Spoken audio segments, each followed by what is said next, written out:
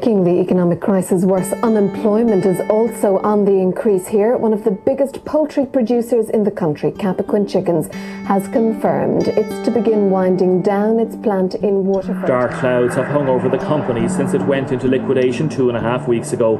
A buyer could not be found, and now the jobs are gone. I don't know. It is very hard to know where we're going to get work now, like. Sad, really. The process of winding down this company begins today, and within 6 weeks, this business and a tradition which has been going on for over half a century will be gone forever. Damien Tiernan, RT News, Cappoquin. September 16th, 2008 was a bad day in Cappoquin. It was a day when the past and present collided to hinder the future. Cappoquin, a town of about 1,000 people, had become heavily dependent over the previous 50 years on its homegrown enterprise, Cappoquin Chickens. We were inside in Cappoquin in a local bar, and we were standing and we were with a group of friends, and I said to Ned, please don't talk about chickens now tonight. We were just after building a chicken house and after costing a lot of money, and a fella that was standing beside me, a friend of ours, said, Kate, he put his hand on my shoulder and he said, Kate, everybody that lives in Cappoquin works in Cappoquin Chickens, or their mother, or their father, or their sister, or their brother. He said they all have connection with Cappoquin Chickens. So he said when you come into Cappoquin, that's all they talk about. And that was 17 years ago. Now there'll be nothing to talk about. For the majority of us, chickens are what we eat. But down in Cappoquin, they mean much, much more.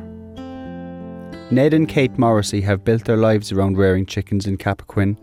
My name is Ned Morrissey. I'm a poultry and dairy farmer. I live in about 3 miles from Cappoquin. We're living in a very scenic spot here. We can see Mount Melleray across the glen there, and even if you go a little bit higher up, you can almost see all the way down to Ardmore. We have 2 poultry houses. We rear 60,000 chickens over a period of 6 weeks, and we have 2-week break, and then 60,000 chickens all over again for another 6 weeks. We've been at this now for the past, say, about 15 years. It's been very much part of our working life, our livelihood, and I suppose also it's the job. Now I think what I have at the moment is my last batch of chickens, and at the minute they're due to go out in about 3 weeks' time, and then the house will be empty, and we don't really know what's to become of the whole thing then. Like all along, like things were going bad for the past couple of years, but nobody ever realised that this day would ever come. You know, they thought that we'll still struggle on, get out the other end of this, but unfortunately now it looks like the day is done. Chicken in Cappoquin is about identity. It's something that the community is fiercely proud of, and almost everyone has a sense of ownership of the business. Anytime anyone asks me where I was from, I'd say from Cappoquin, and straight away Cappoquin Chickens is the first thing that they would say, and irrespective of where you go, you see Cappoquin Chickens vans going around the place, like say Cappoquin, and people will always automatically say Cappoquin Chickens. To understand the story of Cappoquin Chickens and all that goes with it, there's really only one story to follow. The chicken. That's it. We'll go out and say hello to the final generation of Cappoquin Chickens now. This is there's 5 generations of Morrisseys have been here now. I'm I could say with my kids now it'll be 6 generations, like in this area, like, you know. And just farming, like I said, my father he had a dairy farm here, and he was a creamery manager in Cappoquin.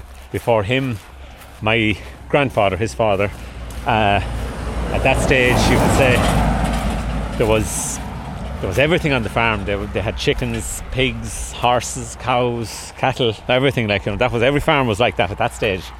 And all of my granduncles then,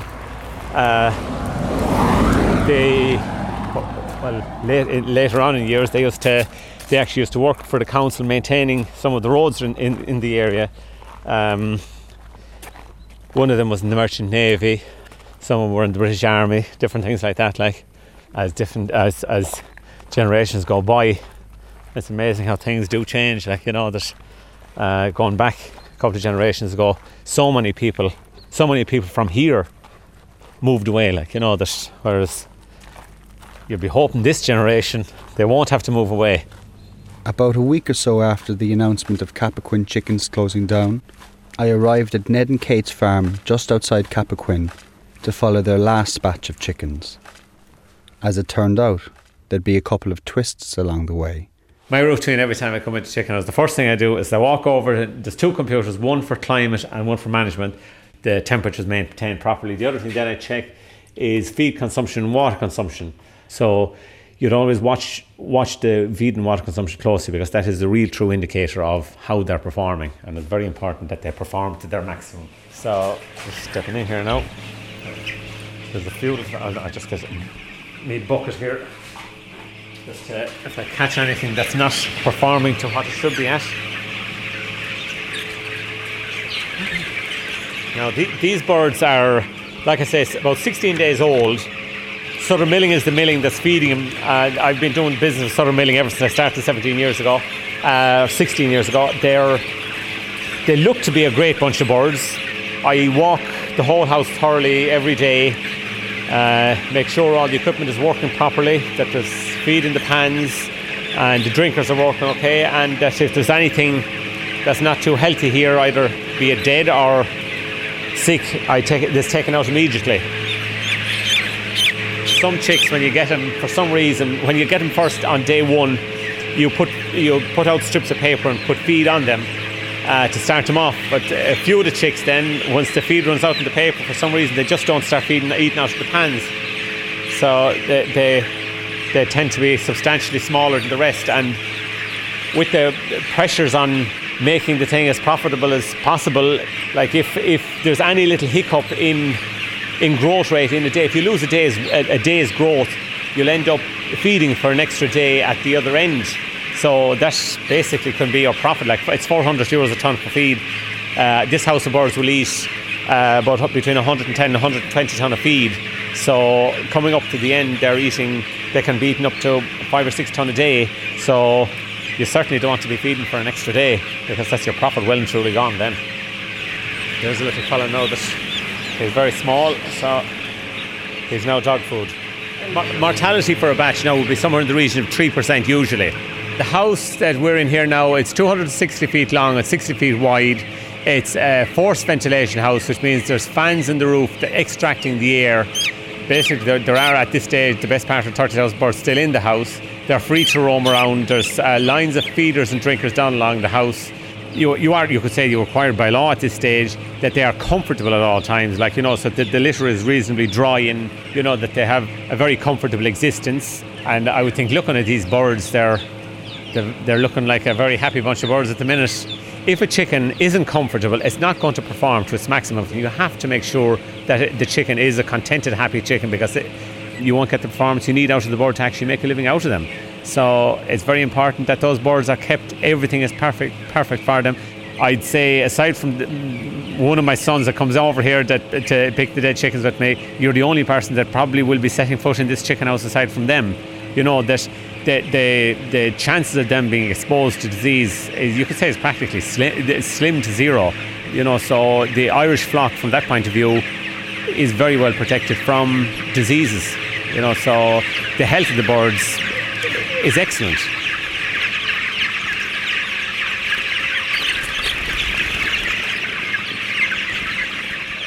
There's something very strange about the fact that there are more measures in place to protect a chicken than there are to protect the man who earns his livelihood from rearing them. When I started growing chickens first, and I remember going to poultry meetings, they're talking about that imports were a great threat, like there were something like 10-15% of the market now is taken up by imports. Like at this stage, imports make up over 60% of the poultry meat that's eaten in Ireland now. And I'm quite sure in a year's time it will be 70-75%, because, and the problem is, goes back to this thing of country of origin labelling, the people that bring in the chicken are becoming more and more ingenious in the ways of hoodwinking the consumer into thinking they're actually eating Irish chicken.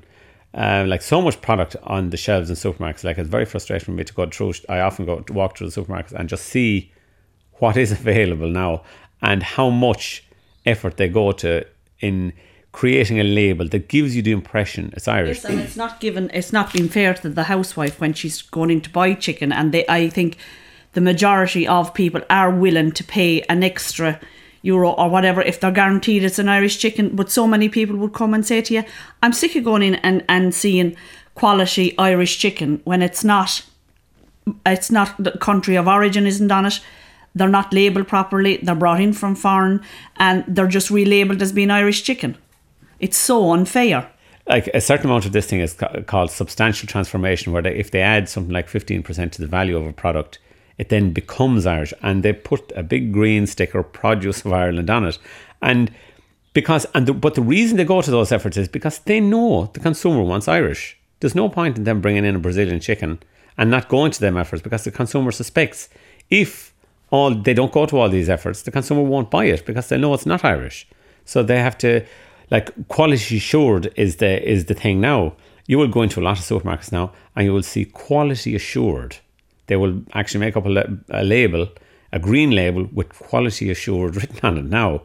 But they don't claim it's Irish, but they're getting onto the back of this thing of quality assured Irish chicken. Like this was our sole focus on selling Irish chicken up to now, was board be a quality assured chicken. And now the supermarkets are latching onto this as a way of, who do we think we make the consumer into thinking, God, this must be it, like this is the one we should be buying, but it's from God knows where in the world. Like, this thing of traceability is an absolute joke, whereas like my chicken, like every chicken I produce, my name is on that chicken in the supermarket, and always when I go into supermarkets and see my name there, like, and it's a hell of a fine chicken, I'm very proud of my chicken in the supermarket, like, but when I see all these fillets there and these labels stuck on them, with this green label stuck on them, like, and I know they're not Irish, but it's very, very annoying for me. Like, someday I'm going to dive in over a butcher's counter and choke somebody.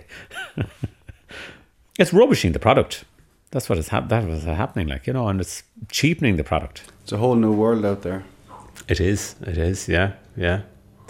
Like, it's changing fast from an Irish agricultural point of view and from a rural community point of view now.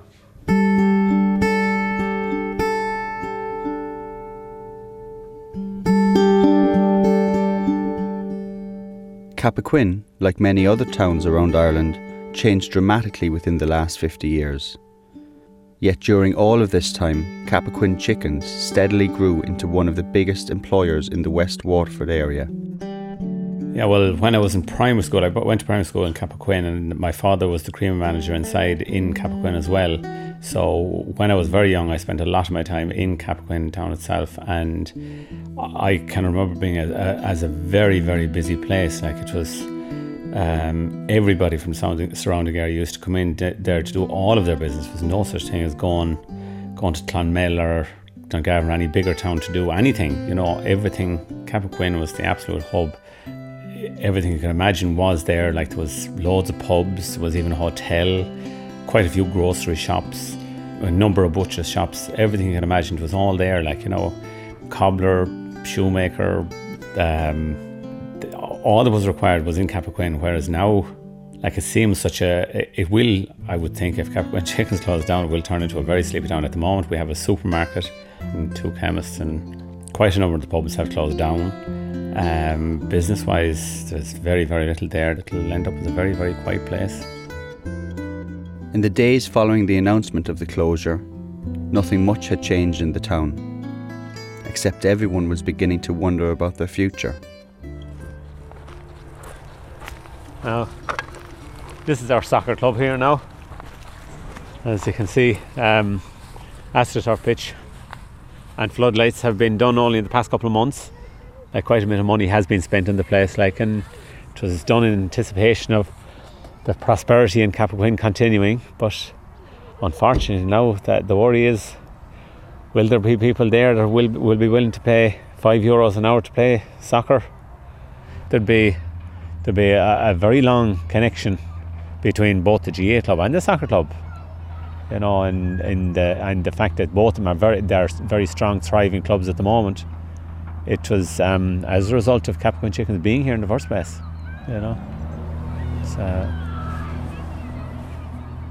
we can hear the sound of the future there in front of us in the playground. All the kids from the surrounding area are in there now, the next generation coming up, and quite a few of them would have been working in some shape or form in Cappoquin Chickens if it had survived. Yeah. What their future is now, God only knows.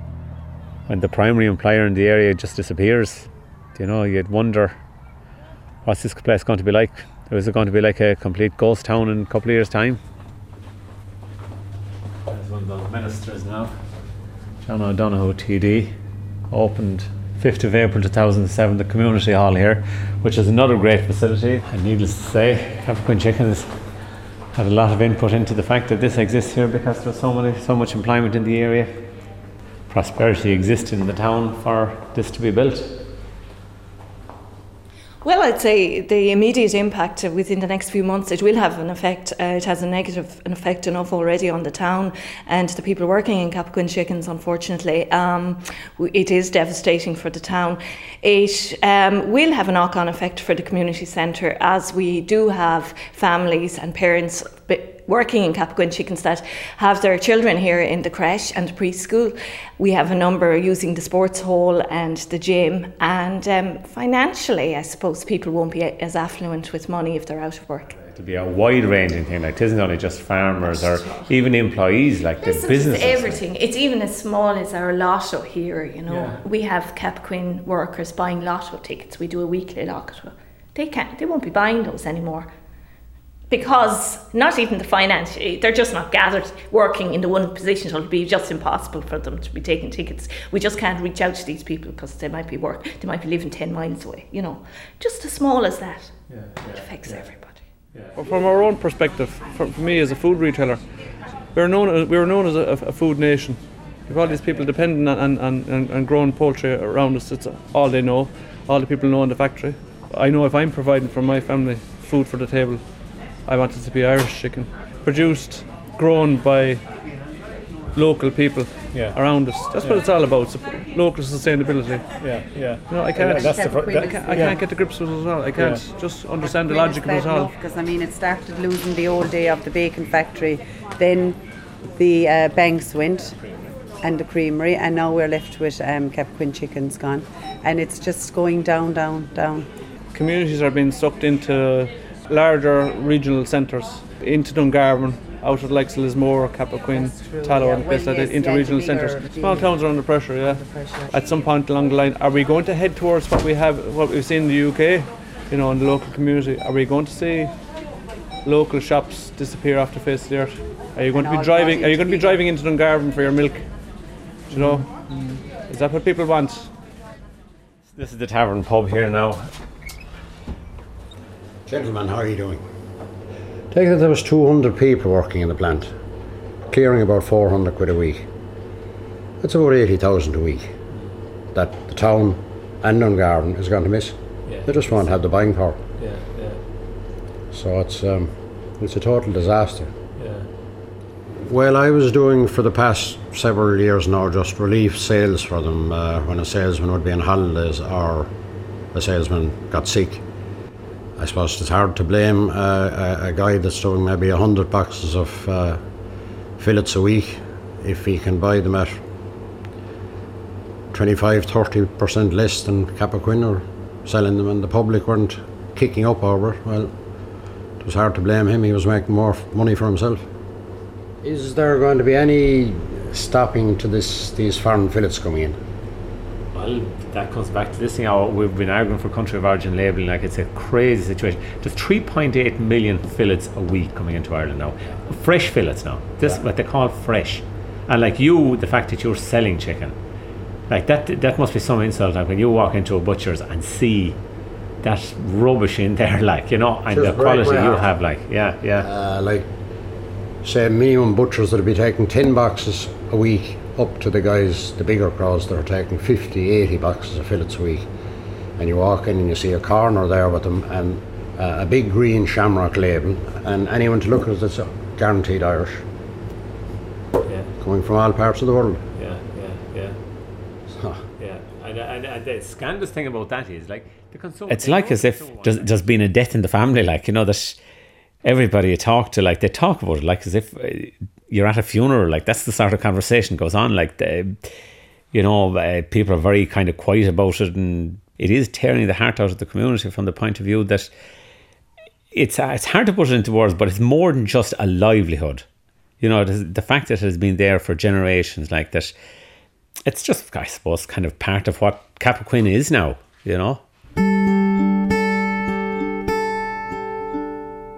As Cappoquin Chickens struggled over the past few years, everyone involved with them in business did their best to get them back on their feet. Over the past, 3 or 4 months now, there's so many false dawns. There was great news one day that there was somebody going to buy it, and the next day they were gone. And just the main thing is that a buyer would buy it before it went into liquidation from examinership, and then the date passed and it went into liquidation. There was an awful lot of depression in the place, and then there was talks of somebody going to buy it again, and there was in the meantime there was an awful lot of rumours going around the place, so there was always somebody kind of running with a new story and everyone would be delighted, and then the next minute it'd be disaster again. Just when all hope was lost, on the 3rd of October, this happened. Just before 7 o'clock this evening, workers emerged from a meeting with the new owners of Cappoquin Chickens, which will now be called Cappoquin Poultry Limited. The new company is jointly owned by Derby Poultry Processors and some of the former directors of Cappoquin Chickens. But everybody must understand that the plant is in a difficult situation. There's only 2 options, either to keep it going and move forward in a space of time, or close it. I see indications here that ways forward, can be found, but it's not going to be easy. It's not going to be easy for people. But there's a lot of anger as well. In a week that the government can save the banks, they can't bring in a simple law regarding the changing of labelling for imported chicken, a move which a lot of people here feel would safeguard hundreds of jobs in the poultry industry across the country. There's still a lot of anger tonight as well. Anger that the workers are going to have to take what in effect is a 17.5% pay cut, and that they've been told that a job, any type of job, is better than no job at all. About a week or so later, I called back to Ned to check in on his chickens. Since we met last now, the liquidator sold the processing plant to Derby Poultry and a number of other investors. Other than that, not a whole lot has happened. From a grower's point of view, it's all very much up in the air. Nobody really knows whether they're actually interested in doing business with us or not. I'm just growing out my current batch of chickens, and there's no sign at the moment of me getting another batch of chickens. Nobody is. No other grower has been given an indication whether he's getting chickens either or not. So there's a lot of doubt out there still. For months now, Cappoquin and the surrounding areas had lived in hope that a new buyer would bring a steady future. But it was never going to be that easy. The workers were asked to go back to the minimum wage, and after a bit of negotiation they managed to get €9 an hour.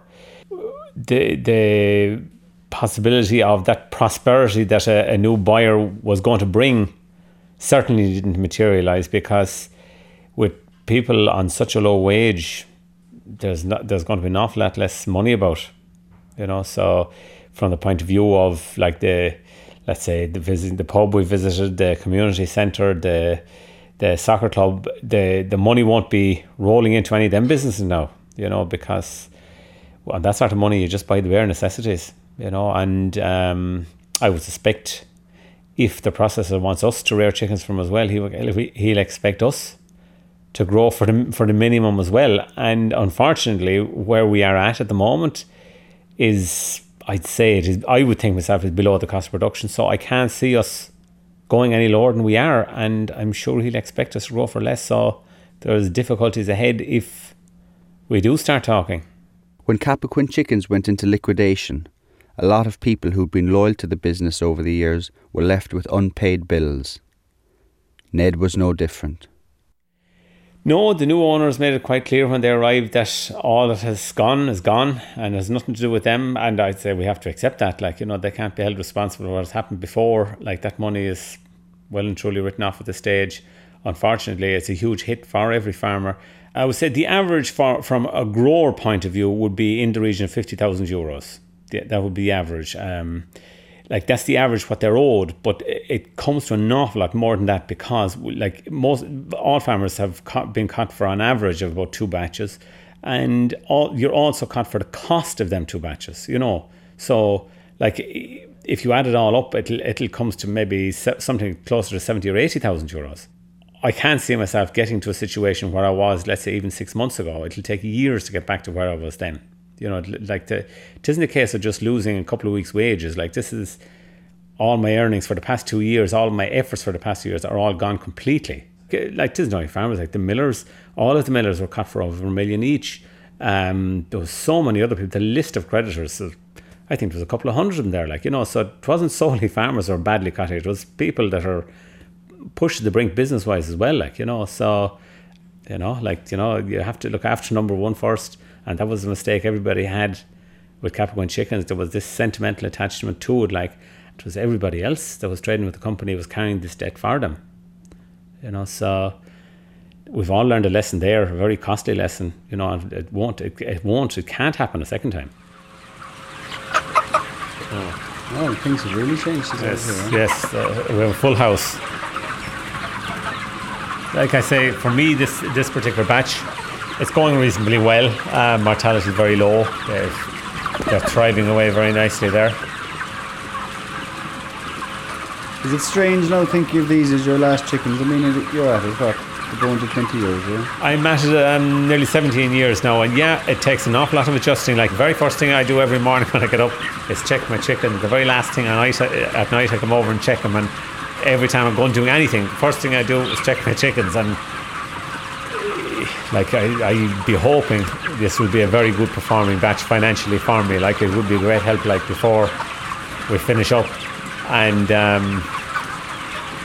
because I can't see if Cappoquin Chickens aren't interested in me growing chickens for them, like, there's nobody else. Like, I'm just too far away from anywhere else to make it viable to grow. Like, I've spoken to all the other processors in the hope that they might be interested, but it's just the distance is the killer, like, you know. About 2 weeks later, and coincidentally on the morning that I was due to call up to Ned's for the last time, a panel discussion takes place in the Ryan Tubridy radio show, which, amongst other things, touched on Ned's chickens. Today we're going to be talking about that interesting line. I'll play it again from Brian Lenihan's budget recently. Ceann Comhairle, it is no less than a call to patriotic action. It is my great honour to commend this budget to the House. Yeah, patriotic honour. What does patriotism mean to you? Is it relevant to your everyday life, or is it just something you learnt in school along with the names of the 1916 leaders, following the minister's call for us to do? So let's take it for the economy. For a small point of view, from my point of view, is if I'm going shopping on a given day to do, I will try still to. I was looking at it the other day, looking for the guaranteed Irish. Now more than ever, want to buy Irish products made by Irish people, for if you like Irish people, and indeed for exporting and so forth. Not easily done. Most shops around the place, supermarkets particularly, you have to go and find your Duns or your Superquins or your Centras or whatever, because there's a lot of, as you know, Lidls and Aldi's, because they're cheaper. Should we? Is it an economic point of patriotism to buy Irish, for example? Richard, would you go with that, or is that a bit glib? Just after midnight, a time when the chickens are most relaxed, I'm back at Ned's to see the last of his chickens head off to the factory.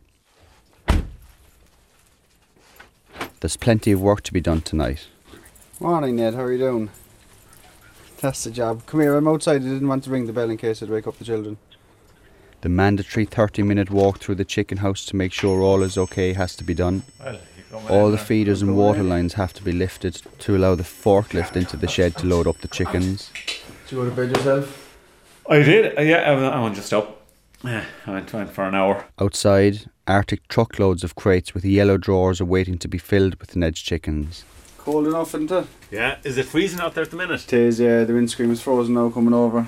And of course, each individual chicken has to be caught by hand by a team of 4 chicken catchers, put in the yellow drawers, into the crates, onto the trucks, and loaded down to the factory. All going well, these chickens will be on your shop shelf within 24 hours' time. 100% fresh Irish chicken. How many are gone now already? About 16. Yeah. 16,000 gone. Approximately. There's 14,200 left. Yeah, I was just thinking when I was walking down along the house there, like, you know, being kind of heartbroken about the idea of intensive poultry rearing ending, like, you know, as it being a link with what has gone in over a long period of time, like, you know, and sure, it is a link between the food that's produced on the land and what's on the plate, like, you know, that these birds are being fed by grain that's been grown by farmers locally, like these chickens are being reared by farmers locally, and like it's been replaced by something that is imported, like in frozen blocks from Brazil and places like that, and there's absolutely no connection between the consumer and the producer, none whatsoever, like, you know, and it's a meaningless frozen block of meat, like so many things, like when let's say when my father was young, which is not that long ago really, you know, that all the food that was consumed in the local area was produced in the local area, whereas now you could say, from Cappoquin's perspective anyway, this is, you could say, the last connection, like everything is dictated by world price commodities, like that's what has beaten chickens, is when it goes it will not be replaced, like nobody will have the financial ability to start this up again. It won't be, like, it is something that evolves over a long period of time, and that won't happen, it can't happen overnight, something like that.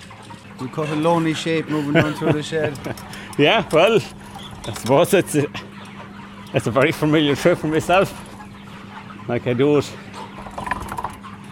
every single day that I've had chickens for the past 15 or 16 years.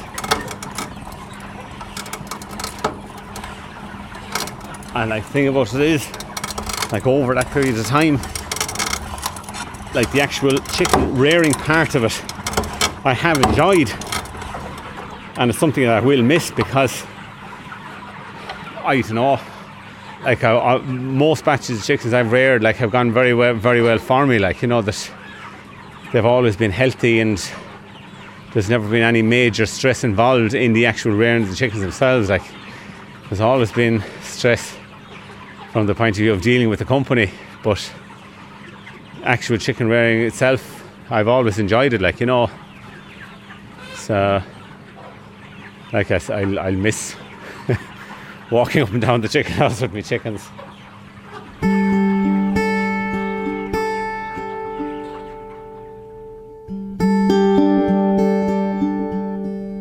Just before 1 a.m, the 4 chicken catchers arrive. Tonight they'll catch 14,200 chickens by hand. Each chicken has plenty of room to roam around the shed, so they have to be chased and caught and loaded up. It's not an easy job. Professional now. This is Jim Barry now, the head man. Yeah. How are you? Hello, how's things?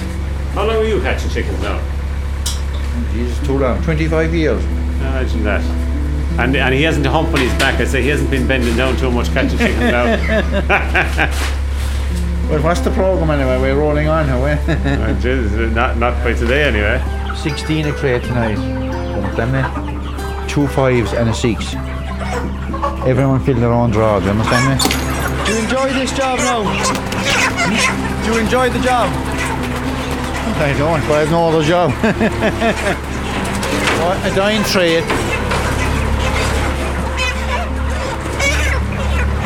We're loading up now, Jim. Yeah. How long will you be at it? For 5 hours, because we have a small crew tonight. We haven't that many chickens to catch tonight, like, you know. For 5 hours. And what would be your normal night's work now, we'll say, chicken catching? 5, 6 hours, 7 hours. It's a full day's work. Yeah. And how's the future looking for you now in the chicken catching, do you think? It doesn't look great. We only 3-day week this week now. I said we'd 3 next week in it, will it? Possibly, yeah, that'll be it then, is it? That'll be it then. We don't know what's happening after that. Do you know? I won't delay you. Alright. No Thanks, bother. Jim. Yeah, no bother.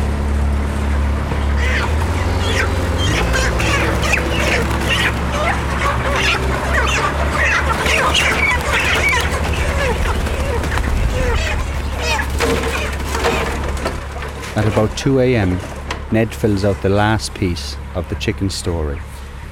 No, it's just from the point of view of the records, we have to keep, like, this is the final bit of paperwork that as the birds are going to the factory, and basically the plant number, slaughter date, grower, place of loading, feed supplier, species, flock number, date of loading, number of birds per cage, age, size, mortality at 7 days, mortality to date, catching time, start and finish, transport identity. The flock was managed under the Board B scheme, and they've signed it out, so there's a lot of space for the vet and all the different people in the factory to fill it in as the birds progress to the factory. But also you have to keep a record, basically a dock of when the day-old chicks arrive. You have to keep a record basically of everything and samples of every feed delivery, so that anything can be checked, like if there's any problem with the chickens afterwards, like everything can be traced back right the whole way along, like, you know.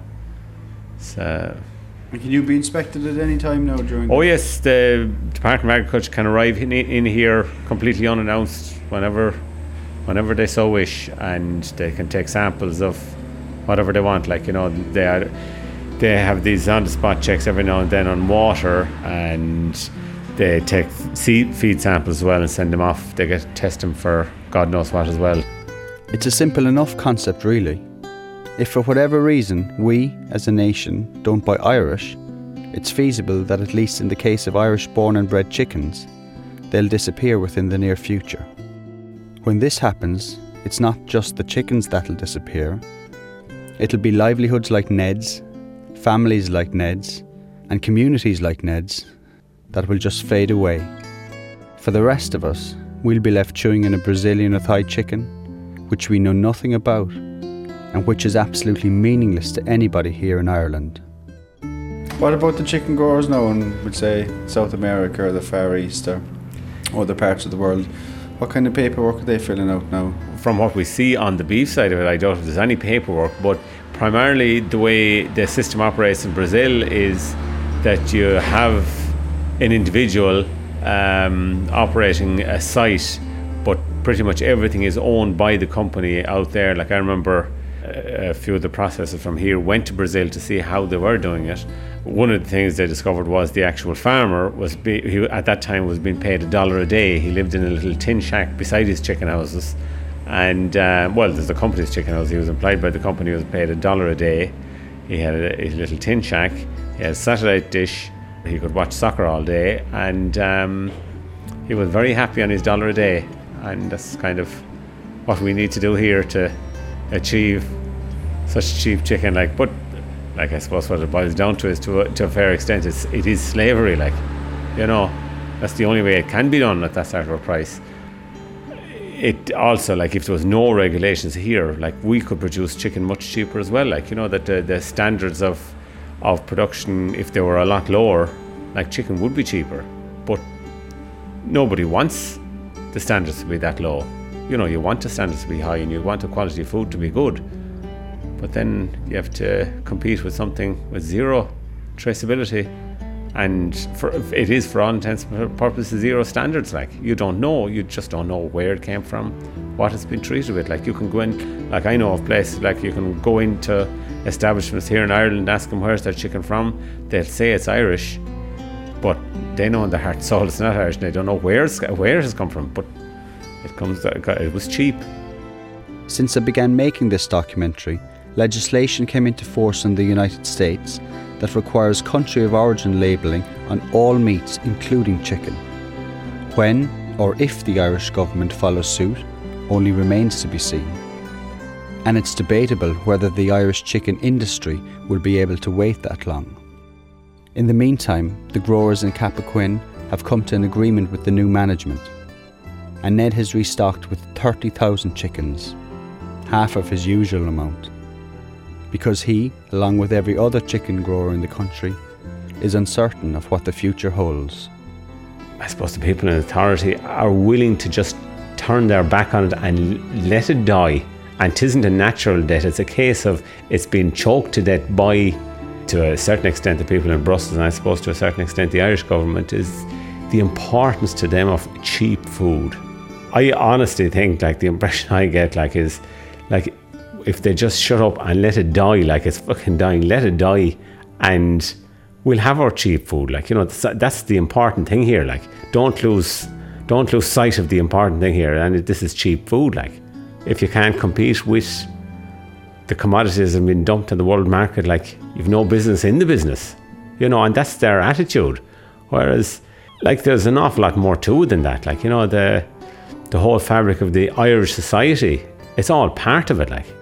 From an outsider looking at it, it looks like as if the consumer has no regard for what they eat, like. You know, that they're willing to buy whatever is cheap. I suppose looking at it on a shop shelf, you'd say there doesn't appear to be a whole lot of difference between the two. And I suppose it comes back to this thing, unless the consumer wants it, we won't be producing it.